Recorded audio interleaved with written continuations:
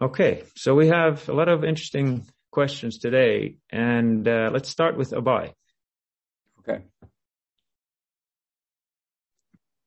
Jack, can you hear me, Gumrash? I can. Good morning. Great. Howdy, Paul. Good morning. Great to see you. Thank you for having this class for us. I had a question. I was wondering if you could talk a little bit about the difference and the simultaneous difference and sameness between Mahaprabhu and Krishna. In particular, I'm thinking in regards to how to, because as an example, if you have if in some other devotional practices, for instance, someone worshiping Ram or someone worshiping Nrsingadev, they have just one focus.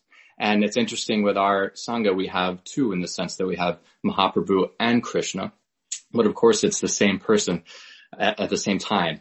So sometimes I have some confusion to think like, I feel like I want to just think about them as one, like the one friend I'm trying to develop friendship with, and that friend shifts between the two moods, but it's the same friend. And I'm wondering if that's okay to think in that way, or if we should think a little bit more that it's different, maybe different aspects or different personalities more.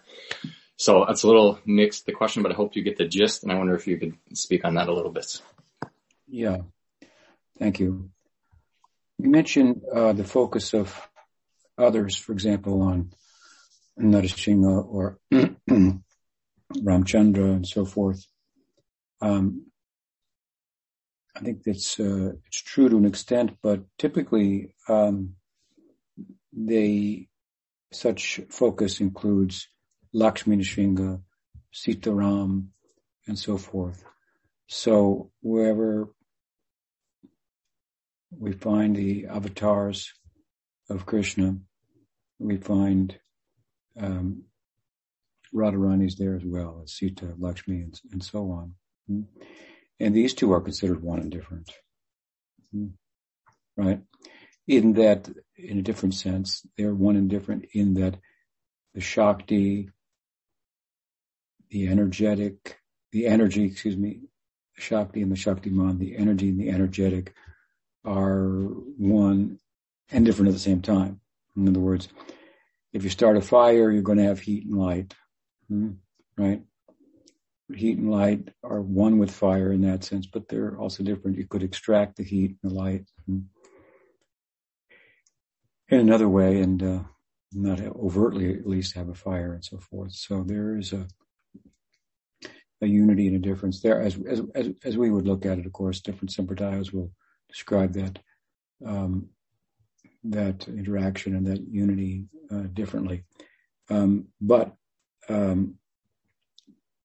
your question is with regard to the fact that we are worshippers of Krishna and Krishna in the form of Caitanya Mahaprabhu as well.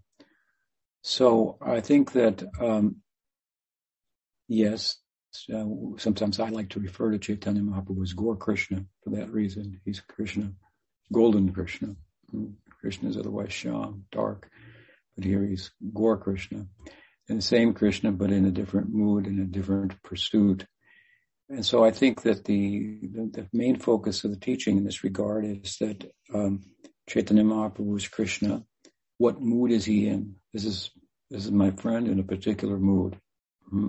As you were speaking about it, right? You like to think of Krishna as your friend, all well and good. How shall you think of Caitanya Mahaprabhu? Well, here is my friend. He's in this mood, and this is his purpose, and this is his pursuit. In this instance, so I shall adjust myself accordingly, so that I can serve him appropriately relative to his mood. Now, in the one sense, he's the same Krishna, right? And he showed that. So let's speak about the idea that Caitanya Mahaprabhu is the same Krishna who is your friend. Sakyarasa, for example. Bhaktivinoda Thakur makes a statement that I like to cite in his Navadvip Bhavataranga when he's describing Godrum.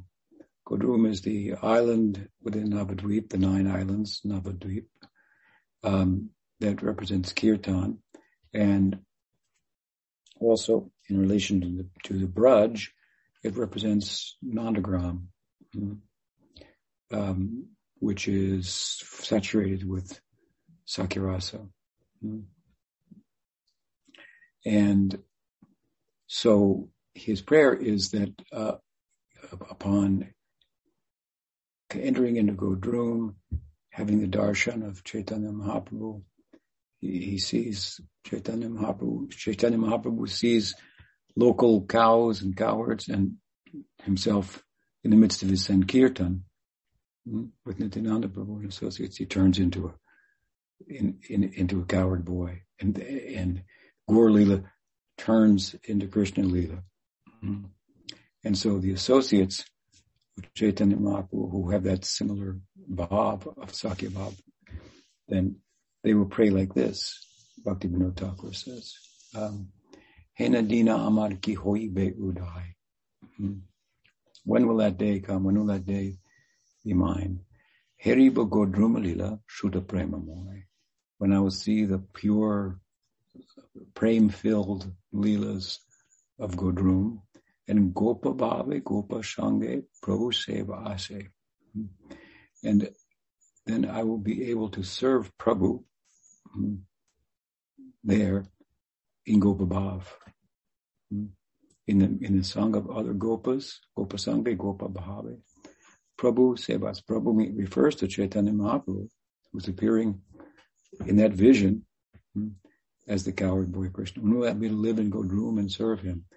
Ekamani Boshiba Segodum Vashi, with one mindedness, with no other interest. So he prays like this. So there's two sides then to Chaitanya Mahaprabhu. He is Chaitanya Mahaprabhu, he's Gaur Krishna, and he shows himself to be Krishna, that same friend, right? And the object of Sakyarasa. But at the same time, he shows himself as Chaitanya Mahaprabhu, right? He shows himself as Chaitanya Mahaprabhu, and then in certain instances, in the context of the Leela, he's transported into Krishna Leela, and his associates with him, and they see him as the object of their love in Krishna Leela, whether it be in Gopi Bhav or Gopa Bhav.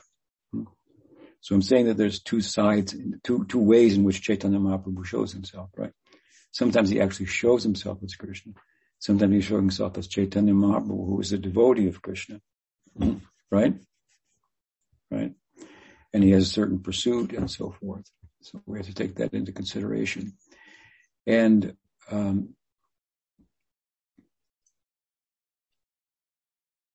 Bhaktivinoda Thakur, in the Bengali verse that I cited, uses some very interesting language in this regard. Because he says, Gopa Sange Gopa Bhave Prabhu Seva Ase.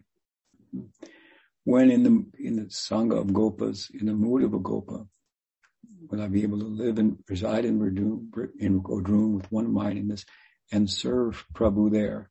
Prabhu means Lord. It's more of a reference to Chaitanya Mahaprabhu himself, who as Chaitanya Mahaprabhu is Krishna, in another sense, in his Acharya Leela, teaching the way, right? And amongst all the devotees in the Sangha, he is Mahaprabhu. You have Prabhu Advaita, Prabhu Nityananda, and Mahaprabhu Gaur. He's the great master, right? He's the fullest sense of the guru. We say samasti guru, macrocosm of Guru Tattva for Gaudiya Vaishnavism. So when we see him in that light, right? We serve him in Dasya Bhav, right? In a form would be the ideal, suitable for Gaur Leela. But in the context of that, he may show himself, right? As Subal Saka, the friend of Subal. And you will see yourself as one such similar friend. So this is there's a little bit two sides how to see Chaitanya Mahaprabhu. So when Chaitanya Mahaprabhu, we should think of Chaitanya Mahaprabhu as Mahaprabhu, the great, even if we think of him only without Aishvarya, as the resident of Navadvipa, so still he's the best amongst the devotees, the leader of the devotees. Our ideal there is to be a devotee, and he's setting such an extraordinary example. So we have Dasya Bhav for Chaitanya Mahaprabhu, Sakya Bhav or Gopi Bhav for Krishna. And you have to navigate the course like this. In bhajan, of course, it'll become clear. And one will move back and forth in a natural way, if you will.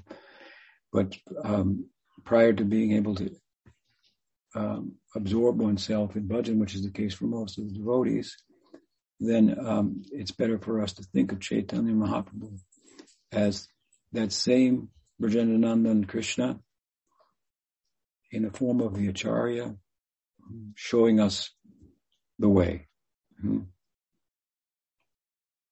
Does that help? Yes, thank you very much, Kamash. Thank you. So you have a guru and you have Krishna, right? Those are two you have to worship. The guru is not different than Krishna too. Sakshat Haritena Samasta Shastra. But he's also Kintu Prabodhya Priya Bhatasya. He's also dear to Krishna and a devotee. So we tend to think of Chaitanya Mahaprabhu as a guru figure in this sense, right? And he shows himself to be Krishna as well. Okay. Good question. Thank you. Thank you very much. The next question is from Krishna Karnam from Poland. He says, I was wondering whether excessive attachment to the truth can be an obstacle on the path of bhakti. I mean not only the so-called relative truths, but also the absolute truth. On the one hand, we have statements such as at the beginning of Srimad Bhagavatam, Satyam Param Dhimahi, we meditate on the supreme truth. And on the other hand, in your comment to Bhagavad-gita 18.65, you write, it is even said that the guru may sometimes appear to lie to his disciple in the course of instructing him in the highest truth. The scripture also claims to have a license to exaggerate.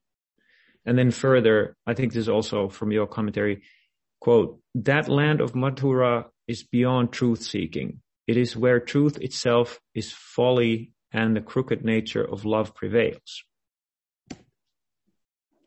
Yes, the answer to your question is yes. And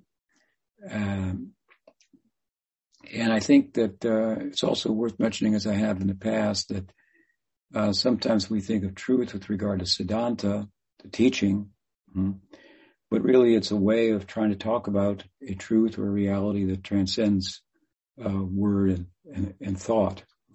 Doesn't mean that we should take it lightly, but that should be a factor in our thinking as we study, so that we don't become too attached to philosophy in ways that can become counterproductive. I've seen that happen to devotees in the past.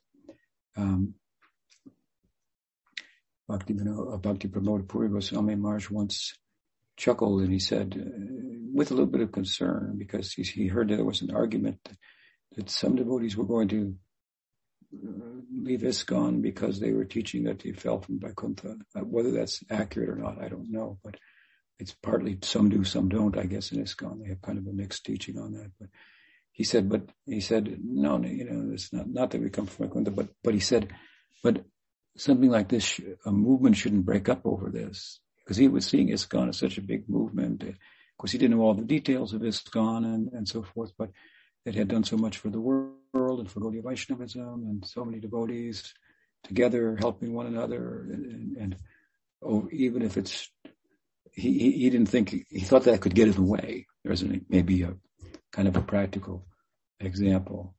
Now, there there may be philosophical points that we have to separate ourselves from. That may be one of them. That's another way to look at it. But I'm just citing what he said at the time, which seems to underscore and support my yes answer, my affirmative answer to your question. But I think again, overall, we have to have some sense of the relativity of the quote unquote truth in terms of Siddhanta fully representing it. That doesn't mean we shouldn't be truthful. Devotees should be truthful, but still there's relative truth, there's absolute truth. And Prabhupada used to give the example that a child may be in need of medicine but unwilling to take the medicine. Mother may say, here, instead of this medicine, take this laddu, close your eyes, and then put the pill in. So she lied to the child, but there was a higher truth that was adhered to and served, that the child needed to receive the medicine. So that's another way of thinking about it. We could discuss it further, but I think overall, yes, there is some relativity to the idea of what's truth. And as such, it may be set aside to some extent for a higher purpose, which would be really ultimately a higher truth, I guess you could say. So I hope that helps. Thank you. The next question is from Karin Wayland. She says, Satnam, Hare Krishna. Would you say that Guru Nanak, the founder of Sikhism, is part of the Shabda Pradam tradition in the bhakti movement during his time? Was he speaking to people who knew the Vedas and were seers as well as the average person? Could a Sikh become a Hare Krishna? Are they compatible, and in what ways? Thanks. Guru Nanak ki jai. Jai. Guru Nanak was a great sadhu and the founder of the Sikh tradition. And in the Guru Granth, I believe it's called, and the advocacy of Nam, and the holy name, the power of the name, the sacred name, Satnam, is emphasized, and the names in that regard of Rama and Krishna are found throughout the text. Guru Nanak, politically speaking, socially speaking, was kind of came on the scene with a concern, among other things, speaking socially, kind of relatively, with a concern about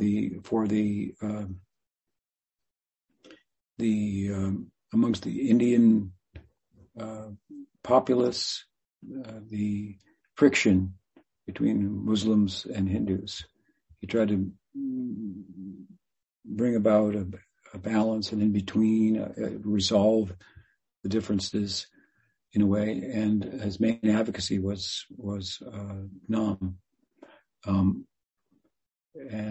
he was very powerful, very successful. And I met with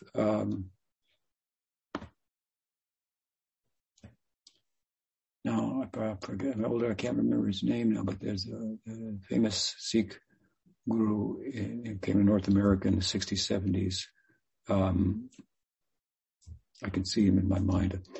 And founded the Yogi Bhajan. Yes, thank you. Yeah, Yogi Bhajan. I met Yogi Bhajan after my Guru Maharaj passed from the world. I was invited by him to his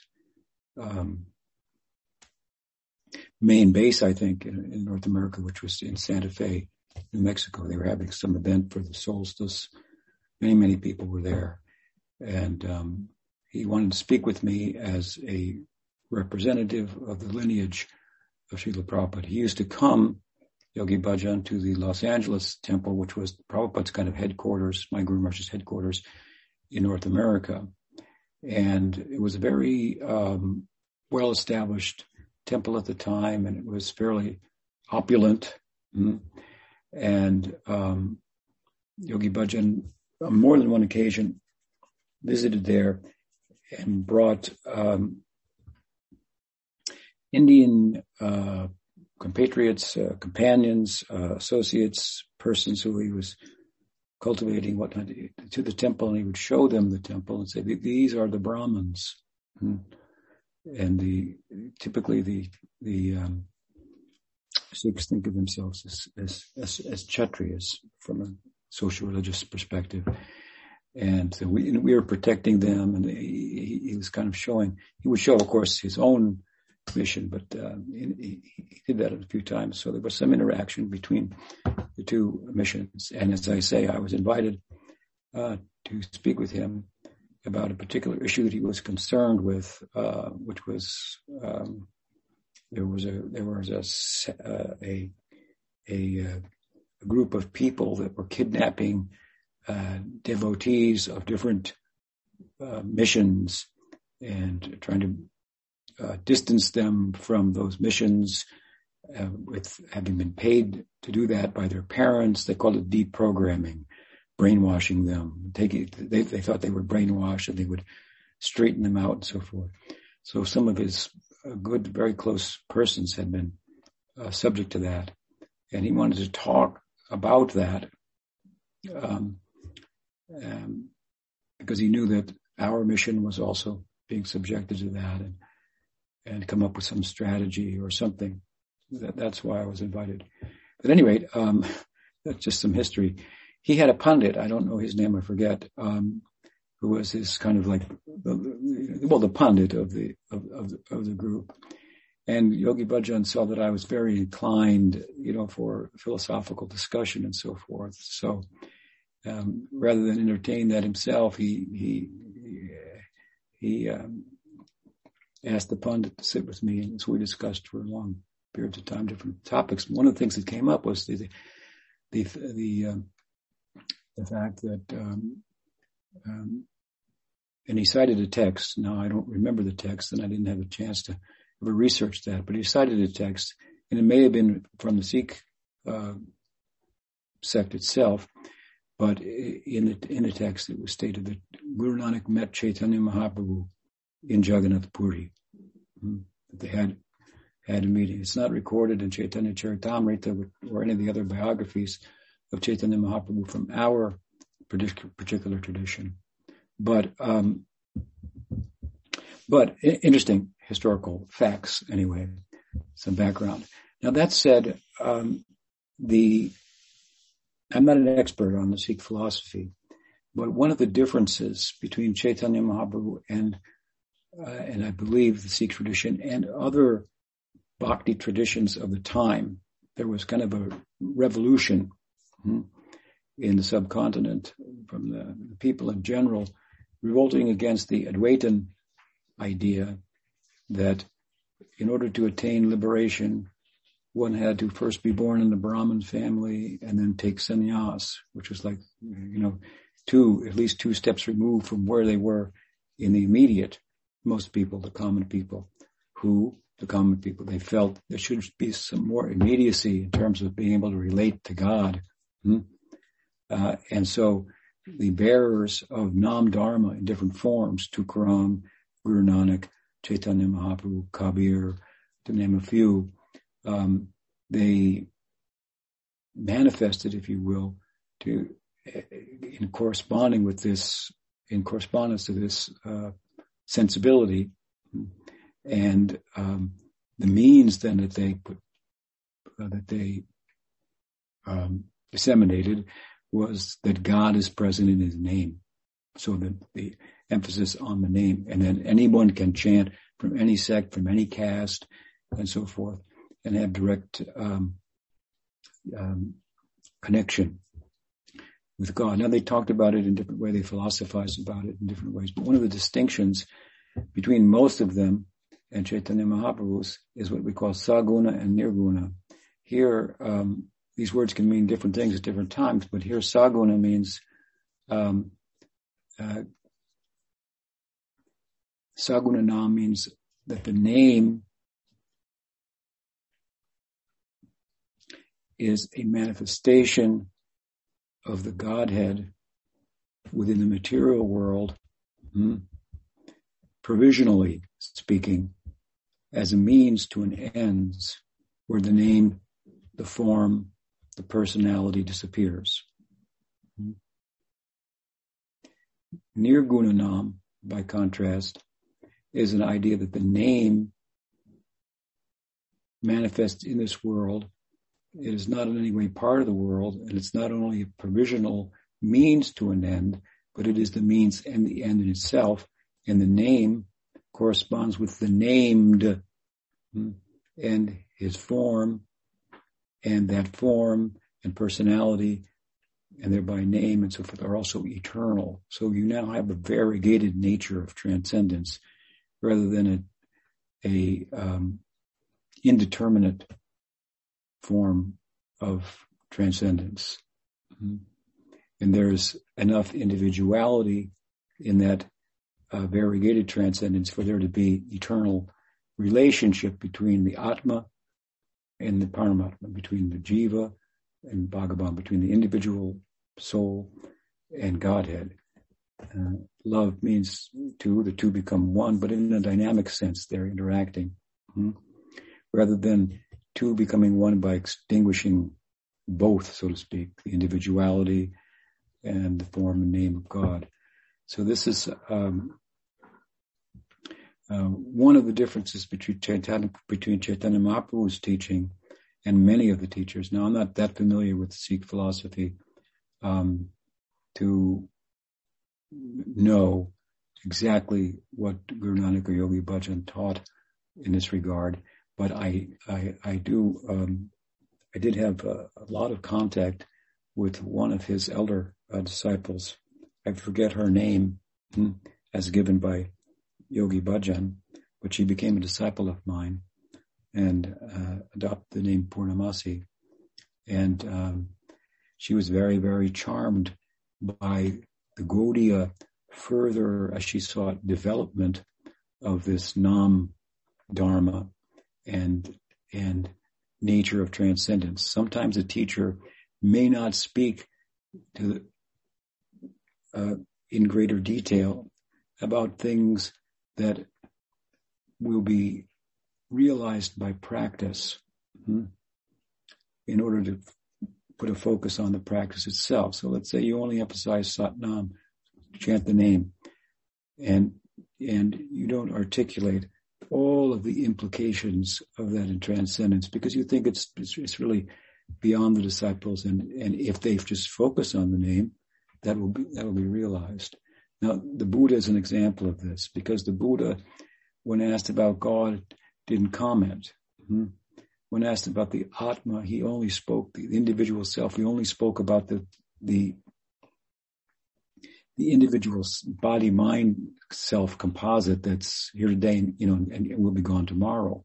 So there are some Buddhist sects who promote the idea that the Buddha did actually believed in a God and an individual Atma, individual self. But he did, but from a pragmatic point of view, he taught that this false individuality that makes differences between ourselves and so should be done away with. It's the cause of all problems. Your desires, which make you different from somebody else who has different desires, are the problem, and you're suffering. So, and suffering. What about God? Don't worry about that. Let's not talk about that. Now just talk about the fact that you're suffering, and end desire. That's the way to end it. And of course, with the desire, with the my, which represents my desire, the I that corresponds with that. If you do away with the my, the I disappears too.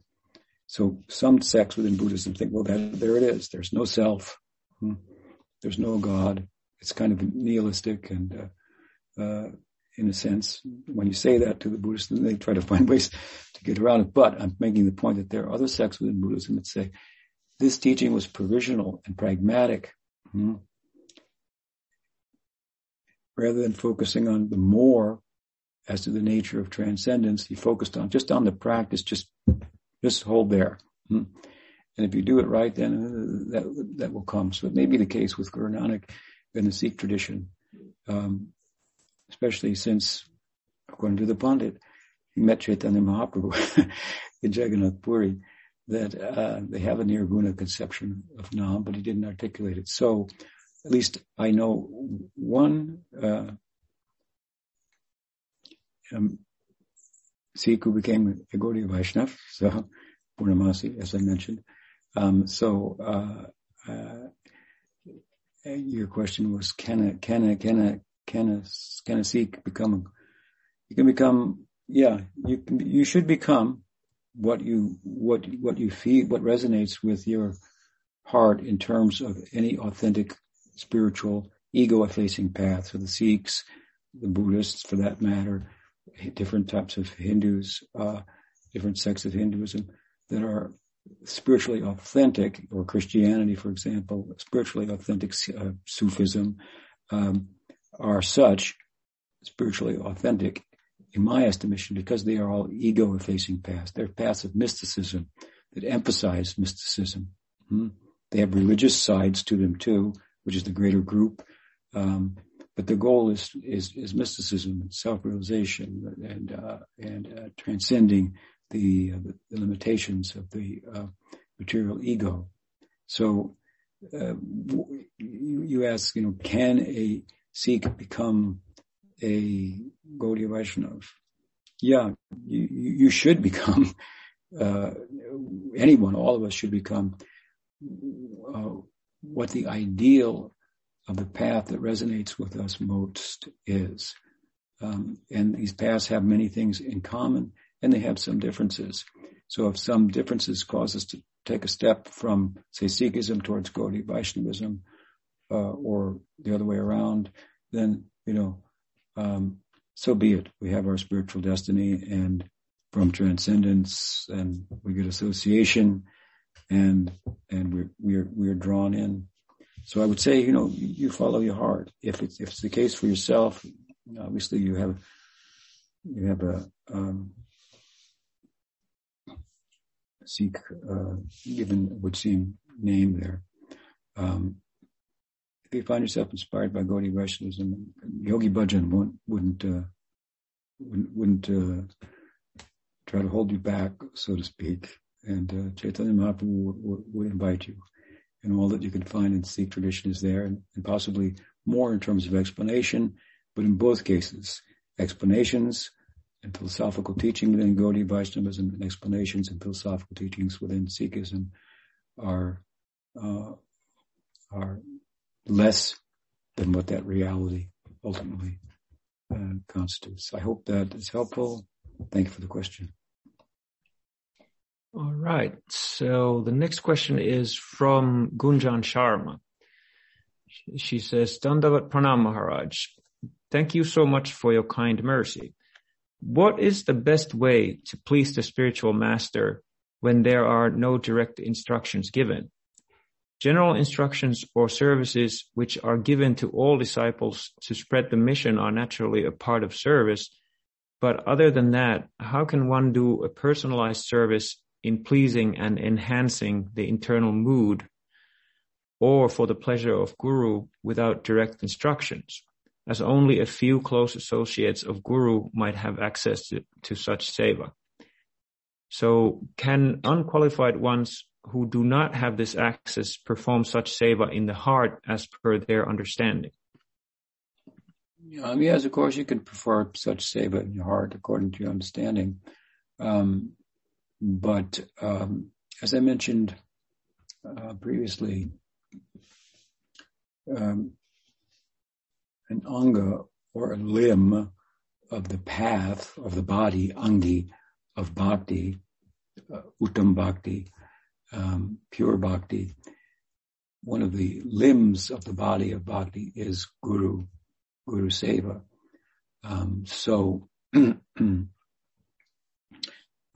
What does it mean then to serve the Guru? Well, the Guru teaches the limbs of Bhakti, the other limbs of Bhakti. Practices of Bhakti that are mental, verbal, physical, as articulated, for example, in Bhakti Rasamrita Sindhu. He teaches those. She teaches those, the Guru. And you are speaking about the path. So, of course, he teaches philosophy. He teaches about the goal. He teaches the path.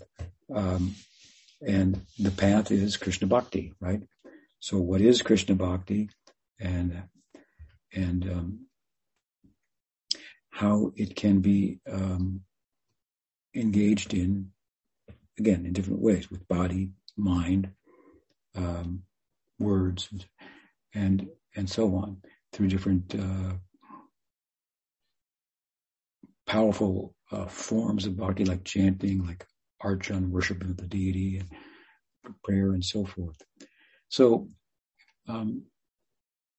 to engage in those things under the direction of the Guru is to please the Guru. Is what the Guru wants us to do, right?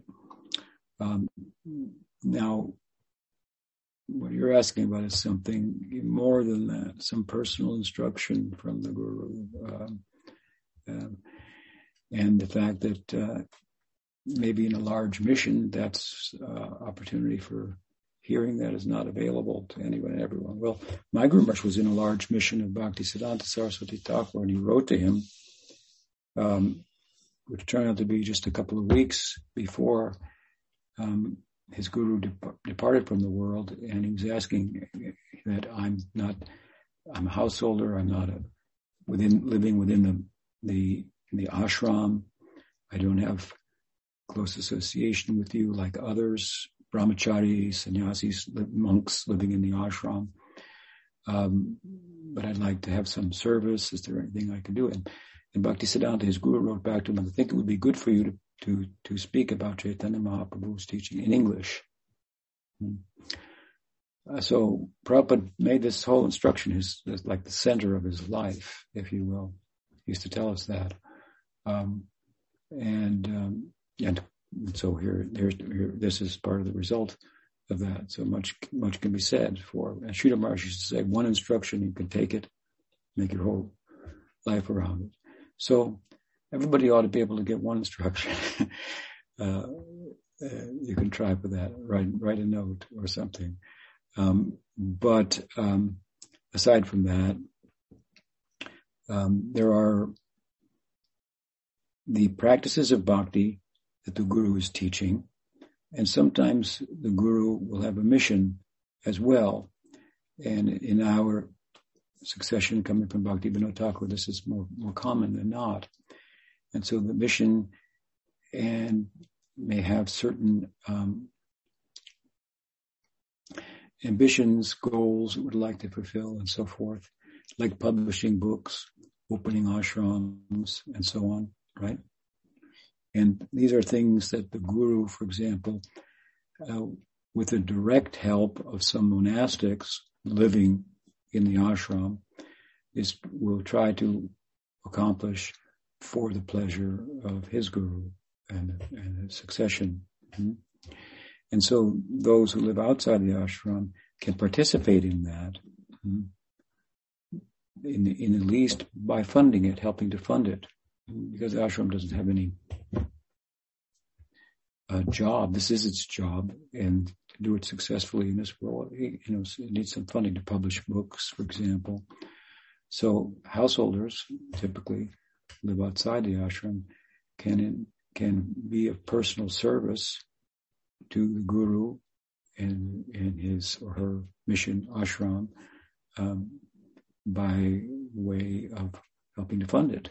And that's very, very practical. And that very much purifies our work and involvement in the world as well.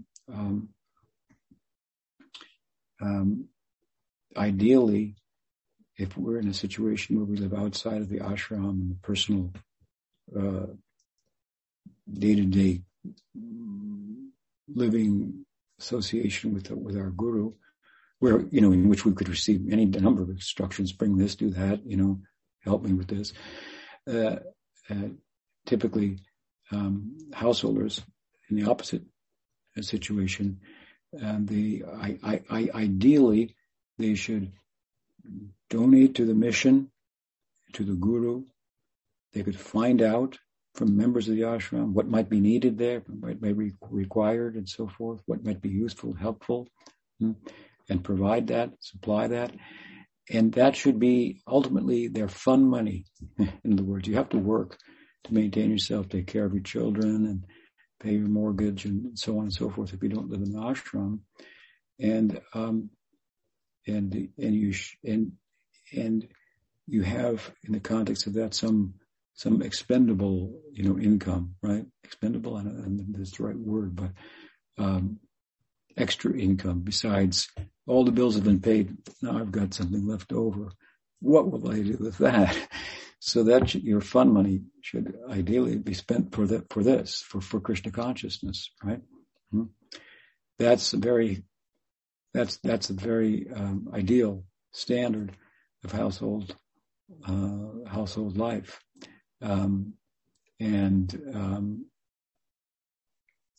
It's not easy for householders to do that. It's not easy to live in an ashram either.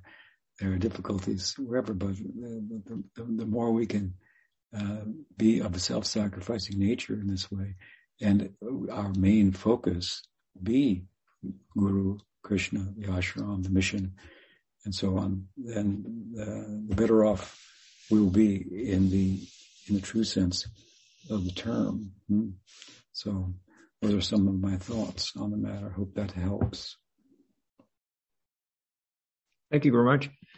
The next question is a longer one, and it's from Hare Krishna. Let's see, where is it? Here we go. So I'm going to read it slowly. Don't, just so that Shyam Sundar can keep up with me.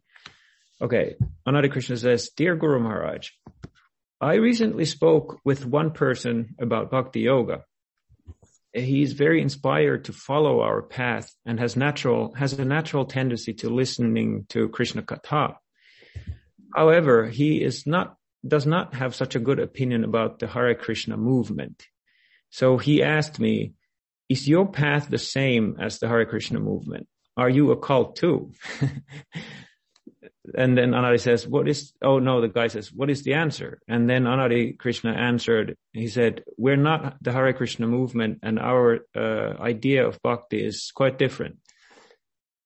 But then Hare is asking you, Guru Maharaj, what do you think about my answer? Was it correct? And what would be your answer? And then that's the first part. Then there's a second part to this question. He says, that same person told me that once he read Bhagavad-gita as it is, he was impressed by the verses, but he could not read the purports of Srila Prabhupada because it was too fanatical and conservative for him. But fortunately, he bought Aesthetic Vedanta and Joy of Self recently. Then Anadi says, for his own part, he says, I love Srila Prabhupada, but some comments of Bhagavad-gita as it is are too heavy for me, for a person in the postmodern world. What do you think about this? What to tell to people inspired by Krishna consciousness, but not inspired by the purports of Srila Prabhupada? Thank you. Well, I think that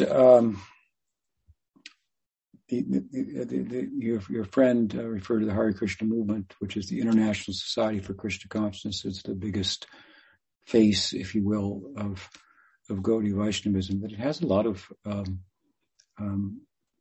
good to it and basic core teachings of Gaudiya Vaishnavism. But it can be very insular, very, very sectarian, and it can be socially very conservative. And that may be disconcerting, or maybe a turnoff to some persons of the general public. And And for myself, of course, I was a member of ISKCON, and there, for reasons of my own, I am no longer a member of ISKCON. Basically, when Prabhupada was departing, he said that we could take instructions from one of his godbrothers, Pujapad Bhakti Rakshak Sridhar Goswami Maharaj, and I did that. And later, the ISKCON authorities, they decided that anyone who was doing that could not be a member of ISKCON. So, since then, it's been, 40 years now. I'm not a member of ISKCON, but I'm a Gaudiya Vaishnava, and I'm known as such in the world. Sometimes they say there's ISKCON and there's Tripurari Maharaj. So there are others too, but there's more than one sect representing Gaudiya Vaishnavism in the world today. There used to be only one in the Western world, which was ISKCON. And so that's good in one sense.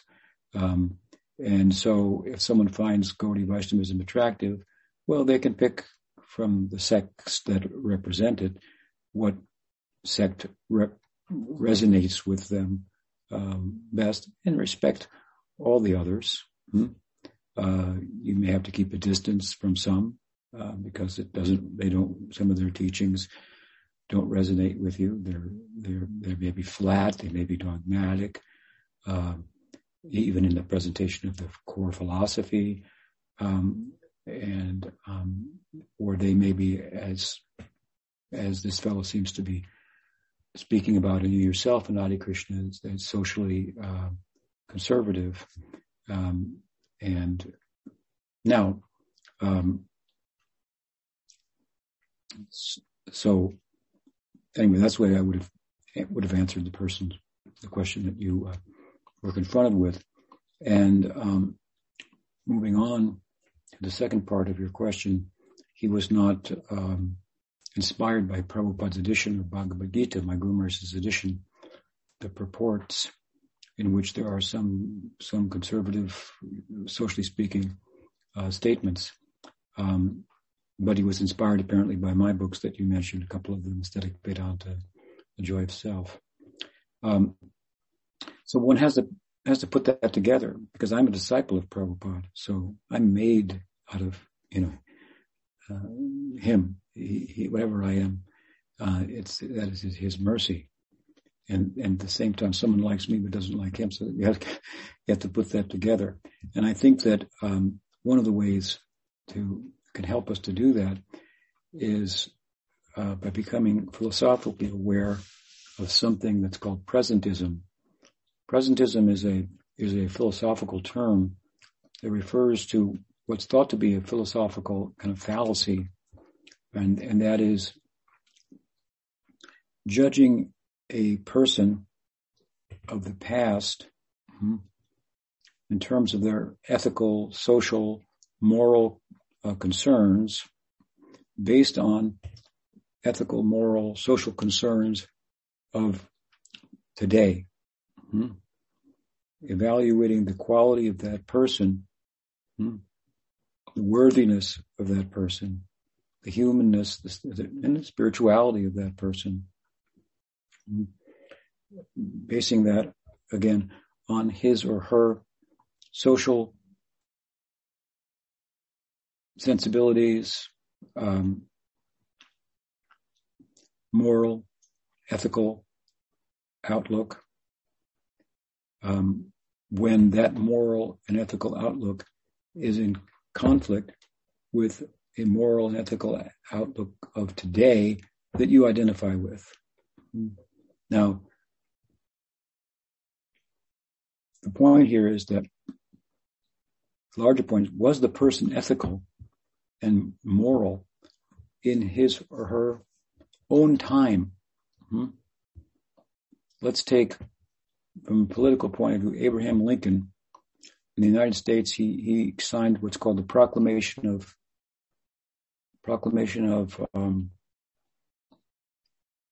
Independence or something, I forget what it's called, which freed the slaves and made them free people. Proclamation of Emancipation. He emancipated the slaves. So he was a strong advocate freeing the slaves, which was a central issue to the Civil War in the United States. So he was a great champion of the emancipation and anti-racist perspectives. However, he also said that we're signing the Proclamation of Emancipation, the slaves should be free, but of course they could never hold office. So if we look at his statement, you can never, the African Americans, or Negroes as they were called then, can never hold office. It's pretty racist from today's point of view. If you can say African Americans cannot be, elected members of the government, you'd lose your job. It's extremely racist. But we can't think that, but Abraham Lincoln was a racist. So we have to look at his moral sensibilities in terms of the time. What was, what the African American people then were uneducated, and they had certain qualities and so forth, which were largely a product of their environment. I mean, we were all a product of our environment to some extent, right? And so until that environment changed, then all their potentials and so forth as humans, and the fact that they could hold office and do anything that a Caucasian could do wasn't entirely clear. So the world is always revealing itself over time, materially speaking. And the question therefore was Lincoln morally sound person? And if he was, then we shouldn't judge his particular relative. There are moral principles, and then there are actual moral laws. So there's a moral principle. There's a principle that there is a right, there is a wrong. This means the world has a dharma, has a purpose. That materialism doesn't admit to this. It's just atoms bouncing around and so forth. There's no right or wrong. Ultimately, this is a popular, stream of philosophical thought in the world. But we spiritualists, transcendentalists, don't agree with that. We think that world has a real right, that moral good and bad are ontologically grounded. There is a real right and a real wrong. Now, what will be right and what will be wrong, it has some relativity to it, relative to the time, the place, circumstances. We can draw what's right and what's wrong from Scripture, Krishna says in the Mahabharata, but also with the help of reasoning according to the time and the place and the circumstance. Not just some dogmatic, this is right, this is wrong, because Scripture says so. But why was it saying it? When was it saying it? What are the circumstances now? And to what extent does it apply now or not apply now? And so forth. Just like law. My Guru Maharaj used to say, the Scriptures are like the law books. So if you go before the court of law and you say, Your Honor, I think, I feel, and I wish, and I hope and I pray that he's not guilty. And the other lawyer says, well, Your Honor, according to this law at this time and this law at this time, the law stated this at that time. Therefore, looking at the person today, I find him guilty. Well, the latter is going to win. So the law books are constantly being rewritten or updated. You can say to kill is illegal. Okay, got it. Now, what if you kill accidentally? That hasn't happened before. Now it's happened accidentally. Now how do we think about it, right?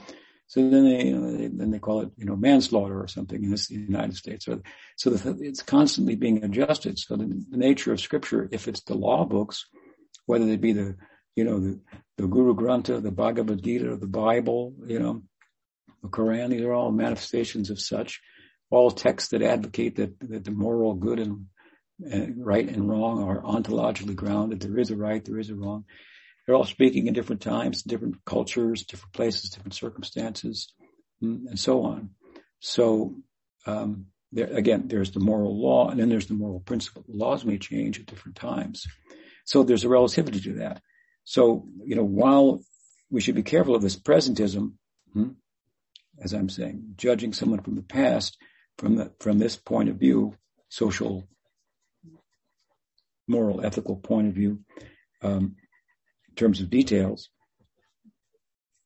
based on our own ethical point of view, which today, for that matter, is relative also. how that will change. The left can become extremely left and objectionable, and the right can become extremely right and objectionable. And so be a morally good person to the best of your possible capacity, as you understand it, with the help of sacred text teachers and your own good reasoning and so forth. And I think that Prabhupada, was a very liberal person in his own estimation and in the estimation of his godbrothers as well. But in terms of 2023, he had some ideas that would be socially conservative at the time, and they come up here or there. So I would think that if one understands what I'm talking about, then as we do in general with Lincoln, for example, Abraham Lincoln, so with Prabhupada and other spiritual teachers, not let that get in the way, so to speak. Neither do we have to accept it as absolute, neither are they presenting as some absolute. So, that said, I'll conclude with this on the point that he read Bhagavad-gita as it is, my Guru Maharaj's edition. It wasn't inspired. I have an edition, you could read that, but he read Aesthetic Vedanta, another book of mine, which he very much identified with. So if you identify with my books, you're identifying with Prabhupada because that's where they come from. But some relative aspects of it, what would Prabhupada say now? Ask me. Because I'm his representative now, and therefore what I'm saying is what he would say now with regard to relative issues. My own experience was Prabhupada might have an opinion, relatively speaking, about something, but if we presented to him some other information, facts about the matter, then he would change. He was a rational, reasonable person. So I hope I covered your question entirely. That is how I would answer. Very much. I had a follow-up thought, if you don't mind. Yes. What I was thinking is about the presentism idea.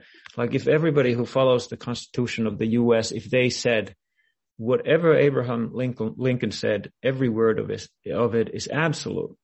So then in this moment, they would still be repeating that no African American should hold office. And that's unfortunately what happens a lot with Prabhupada's followers, is that they say that everything that he says is absolute. So it becomes very complicated because of that, I feel. Yeah, well, that's a misunderstanding. Of course, just to correct you, relatively speaking, Abraham Lincoln didn't make the Constitution. That was before him. He was a later president. But there are constitutional absolutists in the U.S. government who think it should be taken, absolutely and so forth. But meanwhile, the fact of the matter is the history of the Constitution, and I think within the Constitution, there's grounds for the possibility of adding amendments to the Constitution. So it has to be dynamic by its own admission. Still, there are absolutists, and I think that's problematic. And there are absolutists, disciple God brothers of mine, God sisters of mine, and so forth, who try to take every word of Prabhupada as absolute, which he himself didn't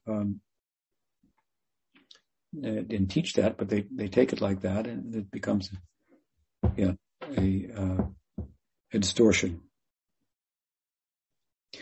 So I guess we had more questions, but we didn't have more time.